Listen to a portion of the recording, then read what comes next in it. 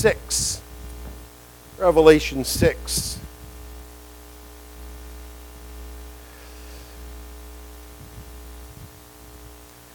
And what we're looking at in Revelation 6 is a continuation of chapter 5.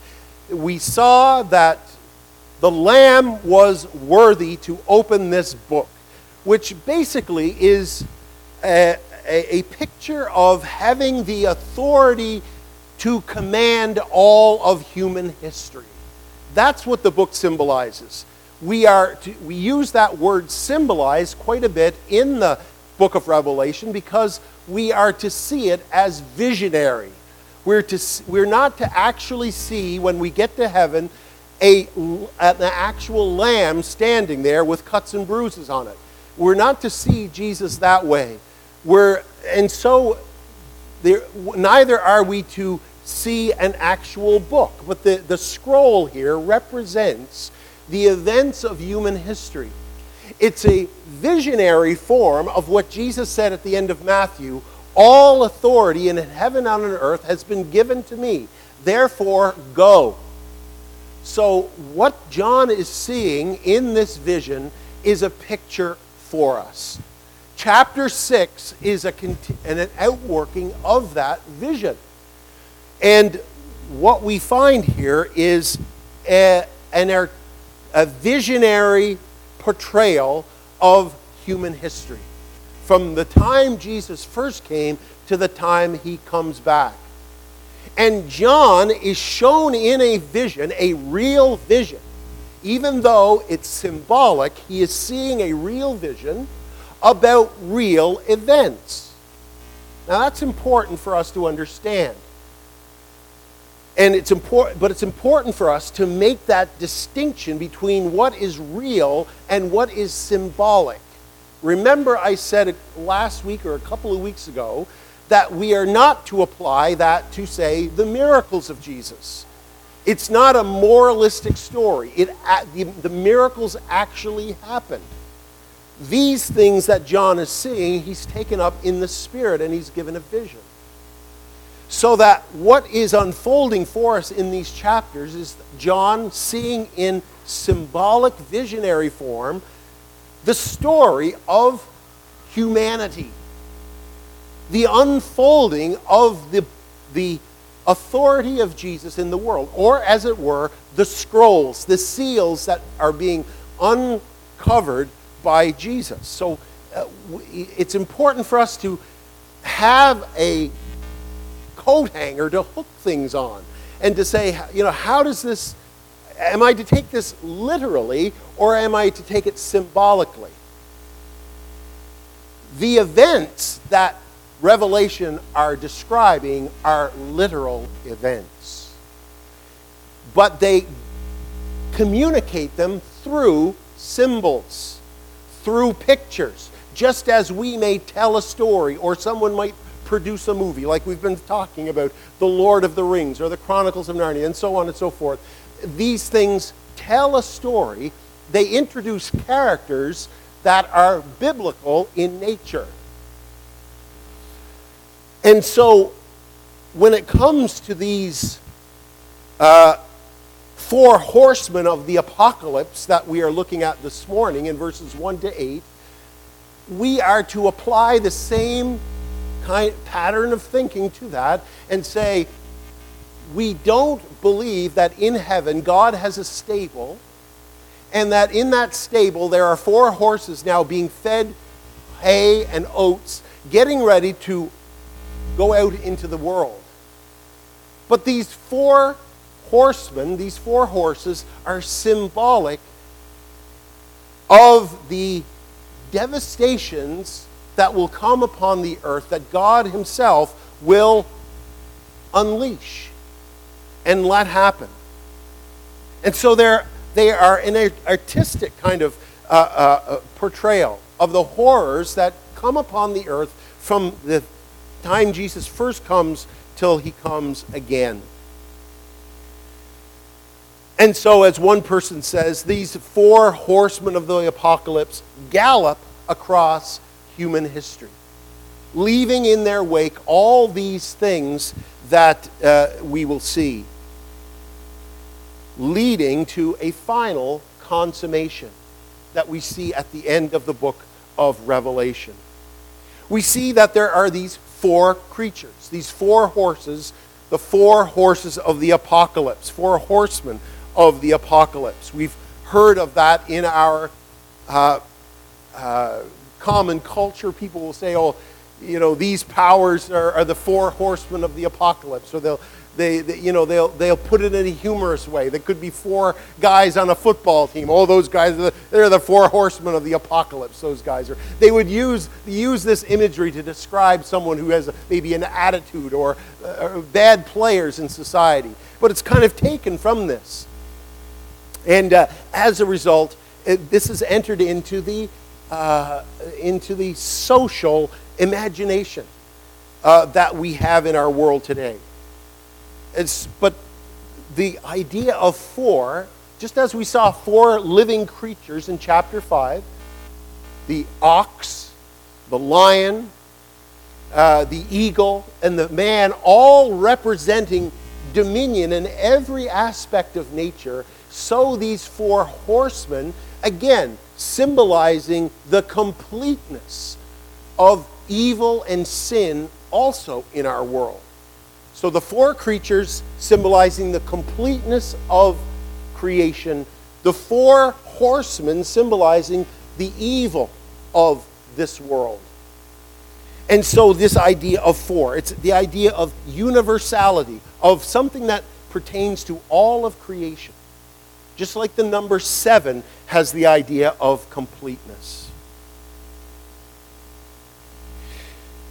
We also need to understand that these things are not happening in sequential order.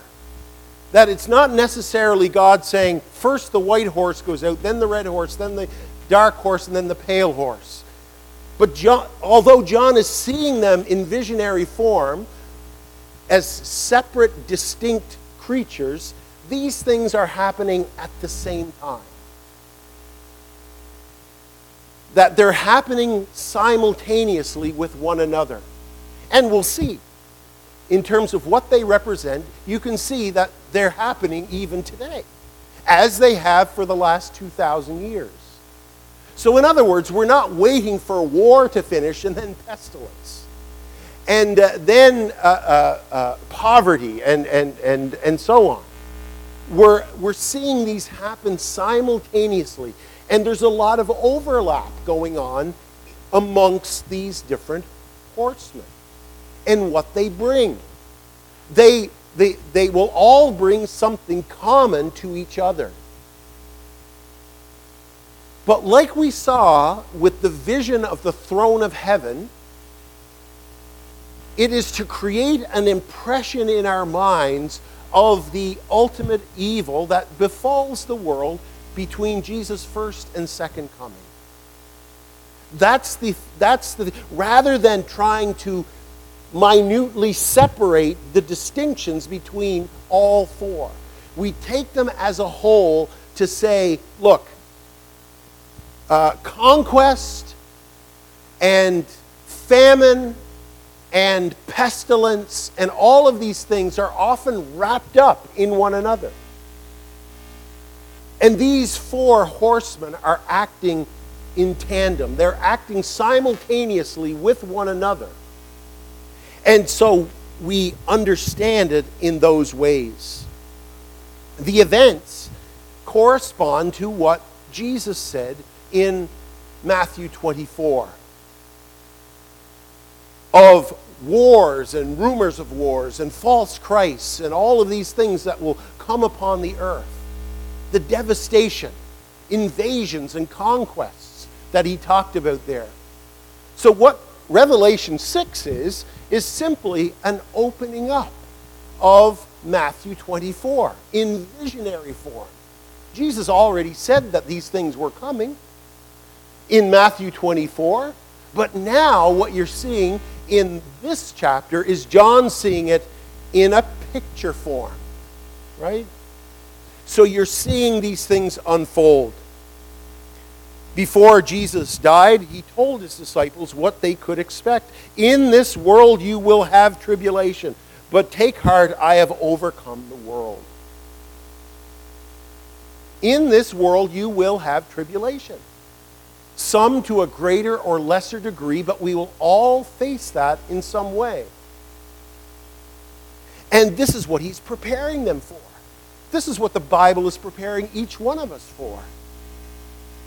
We may not live with war and pestilence and all of these things, conquest. Most of us have lived and grown up in the Maritimes, and we haven't experienced any of those things, and may God preserve us from that. But the final one, the idea of death, comes to us all, doesn't it? How are we preparing for that time? Well, in the midst of all of this, Jesus is reigning and ruling. That's what we're seeing. It is when as you read through all of these, when each horse is introduced, you see that each one is under the sovereign control of Jesus. He's the one that opens the book. He's the one that unloosens the seals. And however we look at these things, there is one undeniable principle that comes through. Jesus is in control, and Jesus wins. Jesus wins in the end. Another thing that we have to think about before we get into each one individually is to understand and to re-emphasize that God is not the author of evil. The Bible makes that clear. In him there is no darkness at all. God is light, and in him is no darkness at all. And so as much as we hear of in this the seals being unloosed and so on, what we're seeing is God allowing mankind to do that which comes naturally to him. For example, it says that God hardened Pharaoh's heart. How did God harden Pharaoh's heart? Did God go in and harden Pharaoh's heart directly? He gave Pharaoh over to his own will, his own evil will. It was the same with Judas Iscariot. It tells us that the devil entered into Judas Iscariot. And that out of the will of Judas Iscariot, his own evil will, he betrayed the Lord of glory. But at the same time, God was using the evil of Judas Iscariot to establish his purposes in the crucifixion of Jesus. So what we need to understand as we look at the book of Revelation is that God is not or never will be the author of evil. We can never charge God with saying, you did something wrong in order to accomplish your purpose. But to say that God uses, he allows people out of the evil of their own heart, and that's to his glory. The Bible says that God causes even the wrath of man to praise him. The Bible causes the evil of this world to come back to glorify God. That's a way of showing us how wise and in control God is. And when we look at Revelation, or when we look at our lives today, we are able to say to people, you meant it for evil, but God meant it for good. Just like Joseph said to his brothers, you, my brothers, meant evil because you hated me, but God used your evil to get me down here into Egypt, to be a savior of the world. And now we are well positioned to be a blessing, not only to my family, but to the world, to the known world at that time. This is how God works. Evil comes from the evil one. Evil arises within the human heart. Listen to what James says. James' words here, I think, are key to understanding the interplay between the evil in the world and how God uses it, and the sovereignty of God and our own place in that. James says this: what causes quarrels and fights among you? So we can think of the white horse, the conquesting horse. We can think of the war horse. We can think of the horses that bring destruction. We're going to see in a moment. Where does that come from? You desire, James says, and do not have, so you murder. He's not saying that God's doing it. He's saying God is abandoning them to the passions and lusts of their own heart. So you say, I'm going after that piece of ground in Ukraine. Is God putting evil into the heart of Vladimir Putin? Or into the heart of Adolf Hitler? He is withdrawing his restraint upon them so that they are given over to the evil of their own hearts. This is what James is saying. He says, is it not this, that your passions are at war within you? Where did the evil come from with Joseph's brothers? Where did the evil come from with Judas Iscariot or Pharaoh? Where did that evil come from? Did it come from the throne of God? No, it did not. It came from within themselves. This is what James is saying. You desire and do not have, so you murder.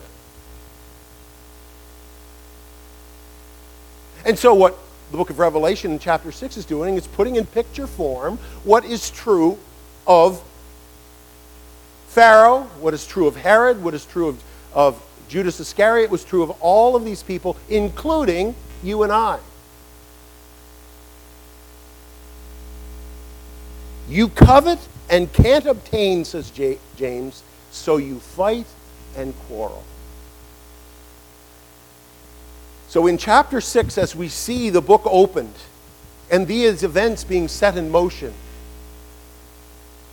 God is allowing the evil within people to take its course, giving them over as a matter of judgment upon them.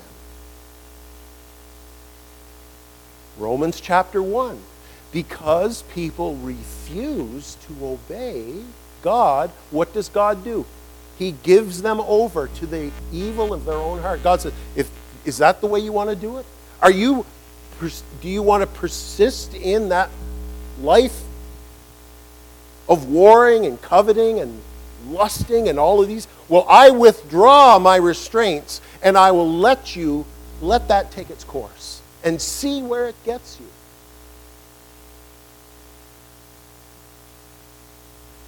This is what he's doing with the nations. God isn't doing evil by putting evil into the heart. He is withdrawing. And as a result, the natural course of man, because he's evil, is just like you take your hands off the wheel of a car that's out of line. You take your hands off, boom, it's into the ditch in 2 seconds because it's a faulty vehicle. Take your hand off, that's it. What keeps us from being more evil than we are? It's because God has his hands on the wheel. God is preventing more evil in your life, in my life, than there is. And thank God for that. But when God moves in judgment, he will take his hand off the wheel. And that car, which is out of line and out of sorts, this is what goes right back to the very beginning of time. Man became evil in his heart. And every imagination of his heart was evil all the time. That's what the Bible tells us. And then God sent the flood. God was simply giving man over to the desires of their own heart. This is what is happening here as he unleashes these creatures. So we see here, when he opened, I heard one of the four living creatures say with a loud voice like thunder, "Come," and I looked, and behold, a white horse, and its rider had a bow, and a crown was given to him, and he came out conquering and to conquer. Now, to be honest, some commentators are divided on who this horse represents. Does it represent Jesus? Because it speaks of the white horse coming out conquering and to conquer and so on. Some say yes, but many, and I think most commentators would say, because he is grouped in with the other four horses, and that later on an evil creature himself, in chapter 9 at verse 7, for example, it says, "In appearance like the locusts were given horses prepared for battle, and on their heads what looked like crowns of gold, and faces like human faces." So even there, they are given crowns. Commentators also say that it would be irrational for the Lamb to send out the Lamb on this horse, or to group it in with other horses which are clearly evil. But what makes more sense is what we were saying at the outset. This chapter parallels what Jesus talked about in Matthew 24. When he talked about the end times, when he talked about what would characterize the end times. Look at what his disciples say. "Tell us what these things will be, and what will be the sign of your coming and the close of the age?" Jesus answered them, "See that no one leads you astray, for many will come in my name, saying, 'I am the Christ,' and they will lead many astray." In other words, the white horse coming out to conquer and conquering and to conquer is a mockery of the true Christ. He is a fulfillment of what Jesus says of the false Christ that will come and say, "I am the one. Come and follow me. I will bring in a utopia. I will bring in a system where every man can have what he needs." This is what socialists, communist dictators promised down through the years. And as a result, close to 100 million people lost their lives in the 20th century through socialism, in trying to work toward that utopia that will never happen on this side of eternity. And so you have these people coming and promising, people who are like false Christs, people who come along promising the world, and who in the end are not able to deliver. And so you have people like, you think of Jim Jones, remember back in Guyana in 1979, where the actual term drinking the Kool-Aid came from, where he convinced some 900 of his followers who followed him like a messiah. He convinced them to all in unison drink this Kool-Aid, which was spiked with poison, and they all died. We think of David Koresh, and we can think of other people, Sum Young Moon in Korea, and other people who have put themselves forward as Christs. People who promise the world, saying, "We're ushering in, we're just on the edge of something great. This is the dawning of the age of Aquarius, harmony and love," and so on, as they said back in the 60s, right? We're just on the brink. If man would just live together in harmony, we can make a world that will work for everyone. False promises, not taking into account the evil that is inside each and every one of us. This is what the white horse represents. Paul says that Satan himself transforms himself into an angel of light. He says, "In the latter times, some will depart from the faith, devoting themselves to deceitful spirits and the teaching of demons." And so he goes forth conquering and to conquer. Then, secondly, he says, when he opened the second seal, I heard a second living creature saying, "Come," and out came another horse, bright and red. Its rider was permitted to take peace from the earth so that men should slay one another, and he was given a great sword. Again, he would have a lot in common with the horse the writer just before. There would be death and destruction and deception. But he intensifies it here by saying that that leads to death. That leads to bloodshed. Again, the communist utopia that was promised the Russians in the early part of the 20th century, where did it lead? Unbelievable bloodshed. Mao Zedong back in the 1940s and 50s. Millions of their own people destroyed in the most inhumane ways. It has left its consequences. And so this course brings this devastation, to take peace from the earth, leaving in its trail a trail of blood. Even in the early days of the first century church, we can think of Nero, who burned Christians at his garden parties, or the persecution of Domitian, the emperor, who put to death many thousands of Christians. It is said that in the 30 years prior to Herod the Great, between 67 and 37 BC, more than 100,000 insurgents died in revolutions and rebellions in Palestine alone. Just in Palestine, 100,000. Again, that's been true of those down through the centuries, events down through the centuries. We've seen that repeated again and again and again.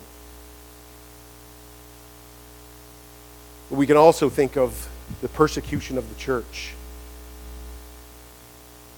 Jesus said in Matthew 10, "Think not that I'm come to send peace on the earth. I came not to send peace, but a sword. I am come to set a man against his father, and the daughter against her mother, and the daughter-in-law against her mother-in-law. A man's foes shall be they of his own household."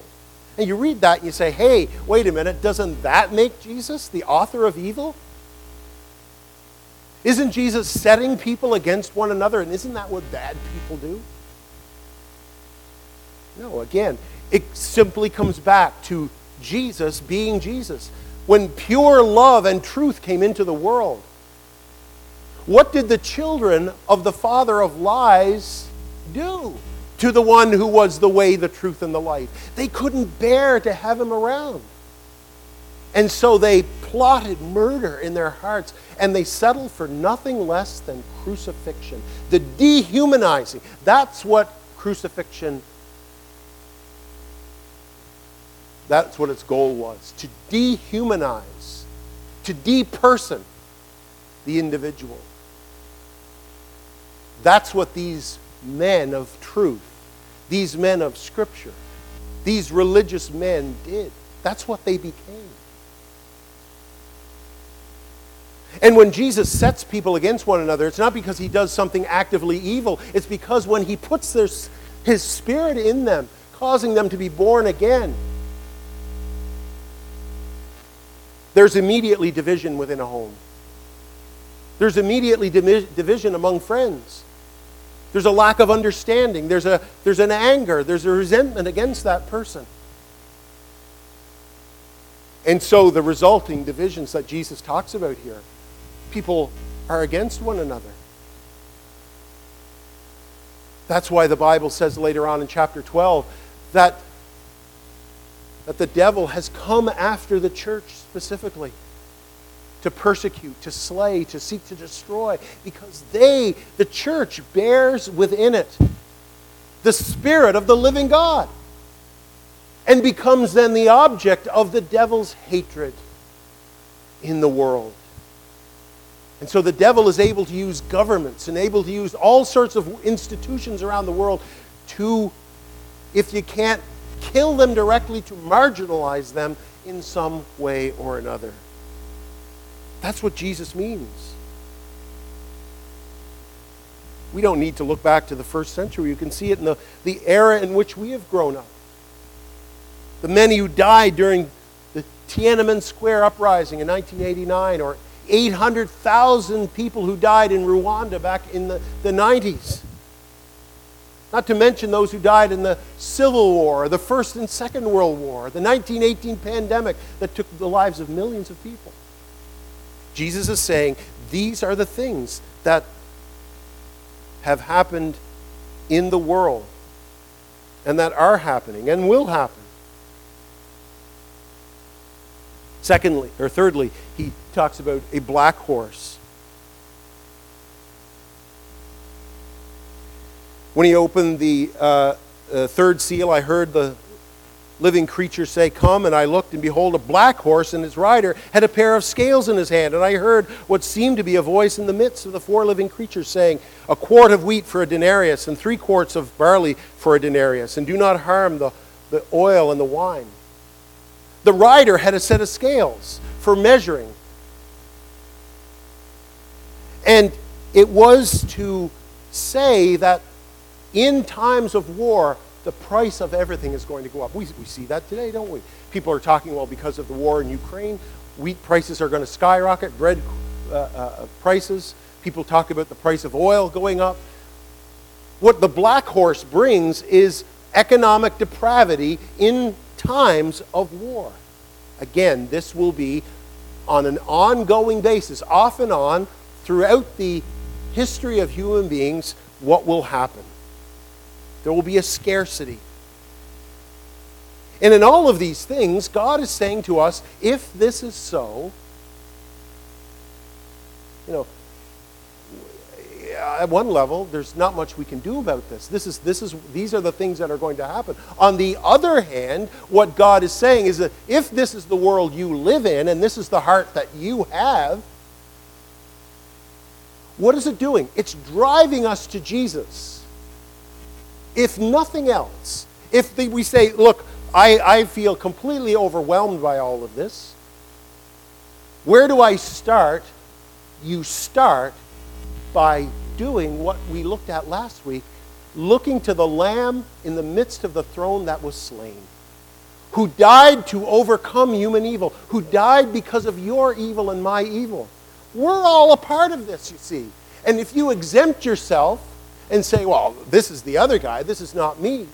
Look, David would never, ever have dreamed in a million years that he would have had adultery with a woman and had her husband killed off. Peter would never have dreamt in a million years. In fact, minutes before he did it, he would never have said that he would deny his Lord Jesus with swearing. And if you think you're any better, you're in a dream world. You see? And where does that drive us to? It drives us to what happened with Habakkuk, for example. Habakkuk, in the face of impending invasion, when he was faced with famine, which was the natural outworking of war, high prices, inflation, all the rest of it, it's coming. He says here, and he says, though the fig tree should not blossom, nor the fruit be on the vine, and the produce of the olive fail, and the fields yield no food, and the flock be cut off from the fold, and there be no herds in the stalls, yet I will rejoice in the Lord. I will take joy in the God of my salvation. Friends, that's it. Even Habakkuk, way back when he was facing the same things that John is predicting here, he says, look, life isn't all about food. Life isn't all about health. Life isn't all about having peace all the time. Habakkuk said, it's coming. But what about me? I will rejoice in the Lord my God. I will take joy in the God of my salvation. Oh, it's coming. God has decreed it. But there is something that I can do today. I can take joy. I can be joyful in the God of what? The God of creation, the God of power, the God of my salvation. And that's what we're seeing in this book. Weep not, for the Lion of the tribe of Judah has prevailed to open the seals and to look thereon. And I turned and looked, and behold, a lamb, looking as if it had been slain in the midst of the throne. That's the point. And that's what Habakkuk is saying, and that's what John is saying. We think about our queen who will be buried tomorrow. The most popular woman of the last 100 and so many years, since Queen Victoria anyway. Most famous woman in the world. Surrounded by the trappings of power and luxury, the best of food, meeting every famous person you could think of, having every privilege, and yet humbly in her Christmas messages she could point to the child who was born King of Kings, whose teachings she sought to follow, whom she called Savior in one of her Christmas messages, who continually pointed hundreds of millions of viewers to Jesus in spite of all. She would talk about the terrible things that were going on in her own life. Remember the Annus Horribilis, 1992, when Windsor Castle burned and her children were getting divorced and all the rest, everything was falling down around her. She wasn't a fool. She knew that she lived in a broken world.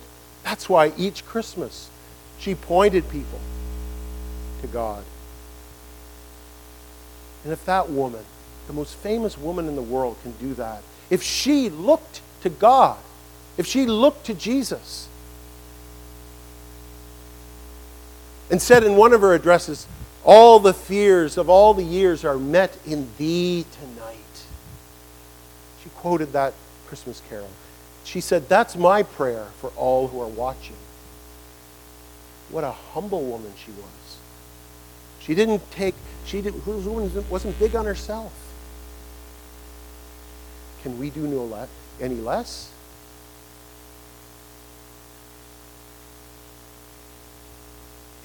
I think as the years went on, it saw her need of a Savior, her need of something higher and greater than herself, as she witnessed the brokenness of the world over which she ruled and reigned.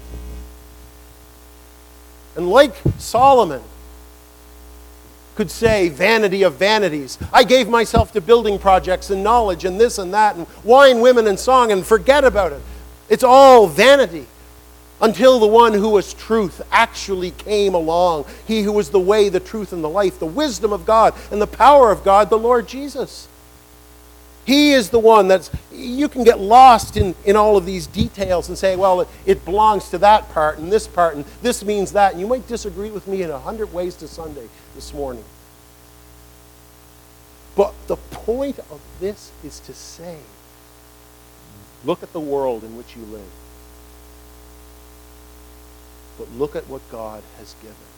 Look at what God has provided. Are you going to simply yield your whole life over to these 4 horsemen? Or are you going to yield your life to the one who holds the book in his hand?